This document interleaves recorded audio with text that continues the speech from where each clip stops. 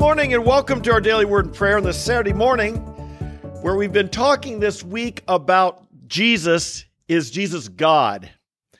And this morning I'd like to wrap this up, at least for now, with a discussion about some other aspect of Jesus. And we can get into the semantics. We've talked about, is he God? Is he Lord? What does this word mean? And how we saw that the early Christians tended, although they believed in the Trinity, that there was a Father, the Son, and the Holy Spirit, one God and revealed in three persons. They tended to refer to the Father as God, and yet they often would speak of Jesus, the Son, as God, and of the Holy Spirit as God, because there's one God, and the Father's God, and the Spirit's God, and Jesus is God. But typically they would refer to Jesus as Lord. And we saw yesterday in Romans chapter 10 how the word Lord, they're quoting that from the Old Testament references to the word Jehovah, God. And so the words Lord and God really were synonymous to the early Christians, and they should be to us.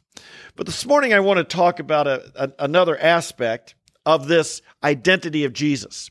By the way, if you're new with us today, welcome. I hope you'll be with us. Stick to the end. Join our community, because we get here every morning to talk about the Word of God. We want to grow. We want to be strong in the Word of God. We know that we won't be strong without it, but if the Word of God is abiding in us, we are strong and mighty Christians. God is raising up an army, and He needs in these days an army of mighty Christians. I hope you'll be part of it as well. This week, as I've been reading my own personal reading of the book of Acts, I was struck in Acts chapter 17, where there was a conflict and there's an accusation against Paul that he was preaching another king. They were raising this question with the civil authorities, the magistrates.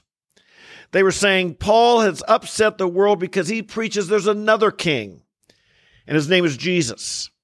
And it got to thinking about this. This is what the unbelievers understood was the message that Jesus is king. And I'm thinking that we ought to be proclaiming that a little bit more often ourselves. That ought to be our message. People who listen to us ought to understand, like they did in the first century, that we're declaring a new king. And and why? Because we are declaring that God has brought a kingdom. The hope from the big story and the hope from the beginning of creation. God created a world. Man fell when he fell into sin. And what we understand then is Adam and all of his sins have fallen into what's known as the domain of darkness, Colossians chapter 1, verses 13 and 14. And we're in the domain or the reign, shall we say the kingdom of the evil one. And Jesus came to rescue us out of that and to bring us into what's known as the kingdom of God. And here's the key thing. Jesus is the king of the kingdom of God. You and I who have been saved, it's so much more than just your sins are forgiven. So much more than just you're going to go to heaven someday.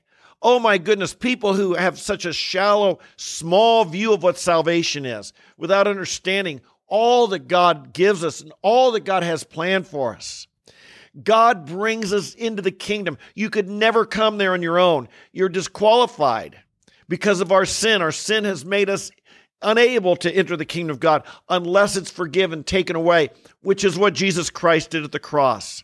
Jesus made a way for people to enter the kingdom of God, to be rescued from the domain of darkness and be brought into the kingdom of God.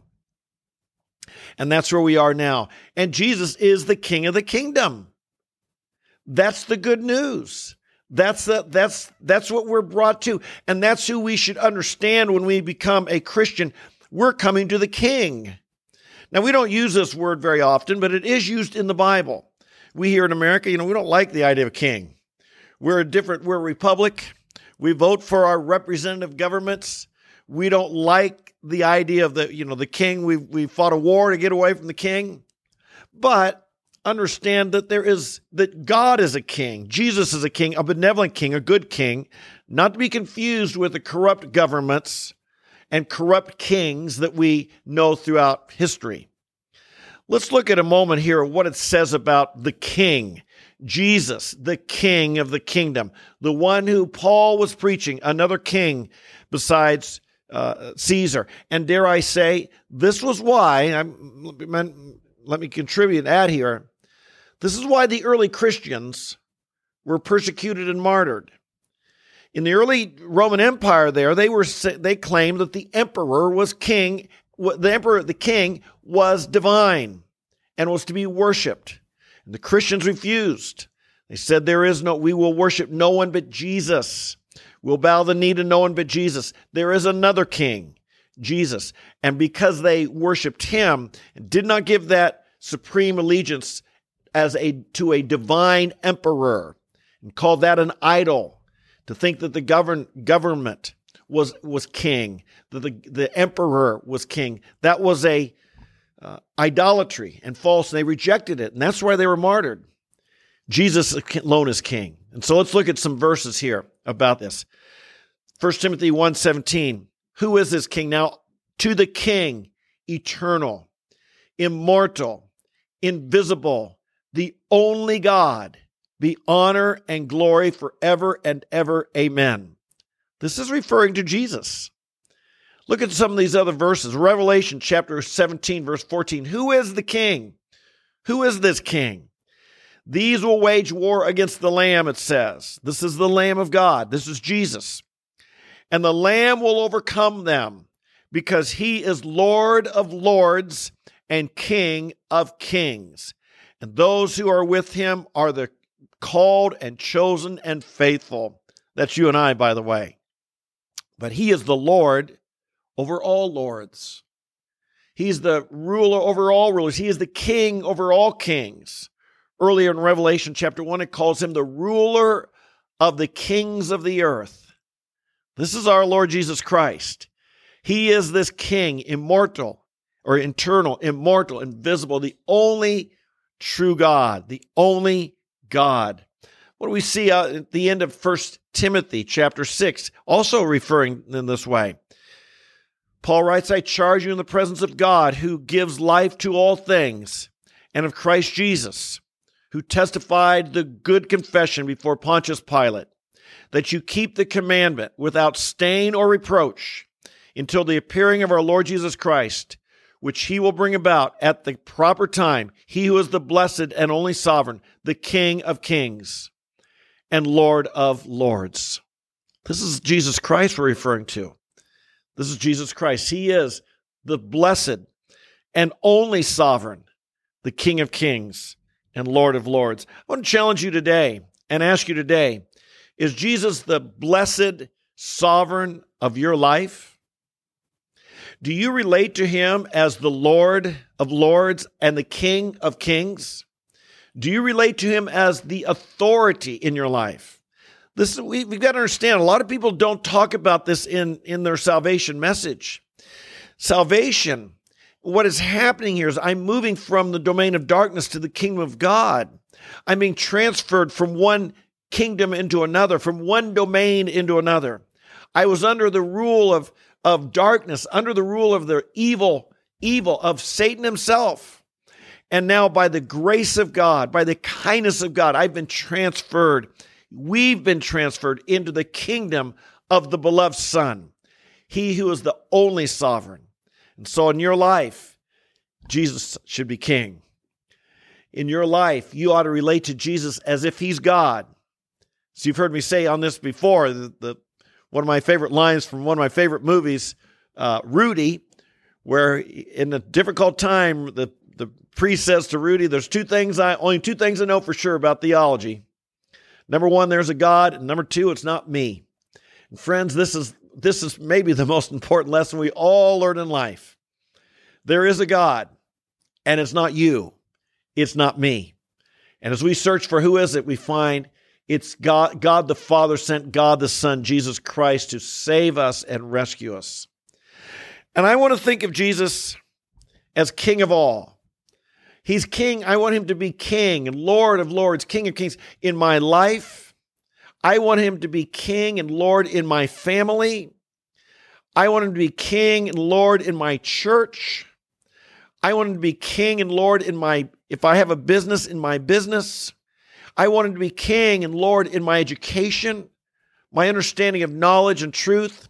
I want him to be king and Lord in my government and our understanding of the laws that ought to govern us as people. I want him to be king and Lord in every aspect of life. This is what we're called to be. He is the King of Kings. Let's have him be our King as well. Jesus, we bless you today. We thank you. What an amazing story, a true story that we're a part of. That, Father, you created a world and the world went astray and we were held captive by the evil one in the domain of darkness, and yet you have delivered us and you've brought us in your kingdom. What a privilege to be in the kingdom of God, to walk in the light, to know the ways of God. We acknowledge we could have never done it on our own. Only by the blood of Jesus Christ were we made clean and allowed to and worthy to come into your presence. And now, Lord, you've taken lost sinners and you've made us worthy of salvation. It wasn't us. It was the blood of Christ that cleansed us of all sin. We give you all praise. We give you all glory. We say you are the King of Kings. You are the Lord of Lords. That goes without saying. You're the King and Lord of our life. You're the King and Lord of our family. You're the King and Lord of our church. You're the King and Lord of our government. And Lord, when we see laws being made, even laws being passed this week that were disrespectful and dishonoring to your authority, we just realize we see rebellion, Lord. We see rebellion all around, all kinds of places, people rebelling against your authority. We ask, Lord, you'd bring them back under you. Help us do our part to be the light and to be an example, to be a model. And we call and we pray for others. We pray for all who are in any realm of authority to come under the lordship of Jesus Christ. We pray your kingdom would have no end. It would grow and grow and grow. It is an eternal kingdom. It's a blessed kingdom. We bless you and love you. We pray these things, give you praise in Jesus' name. Amen, amen, and amen. Hey, folks, I hope you enjoyed this message today. I hope you enjoy getting into the Word of God with us. There's power in the Bible. It's life transforming.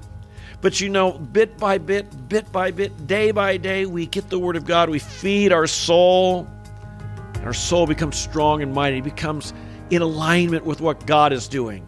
We escape the corruptions of the world, the pressure to conform to the world, and we find strength from the Spirit of God using the Word of God internally to combat that pressure and to be strong believers. That's what I know you who come here regularly. I know that's who you are. You're serious about your Christian life, so you want to be strong in the Word, learn from the Word every single day. We're not once a week Christians, once a month Christians, or just when I feel like it Christians.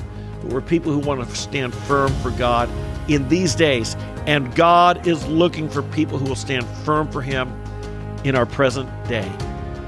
So I love you guys. So glad you're here. If you're new, welcome. I hope you do join us every day, 8:30 live, or you can watch later in the day. You can even listen to the podcast on the Apple Spotify or Google platforms. Those are here every day. I love you guys. God bless you. Until we meet tomorrow, might the Lord make you strong. Remember, you're children of the King. We honor Him as such. We live as such. We are blessed people. We walk in that power, that authority, and that victory today. Amen? I love you guys. We'll see you tomorrow. Bye-bye.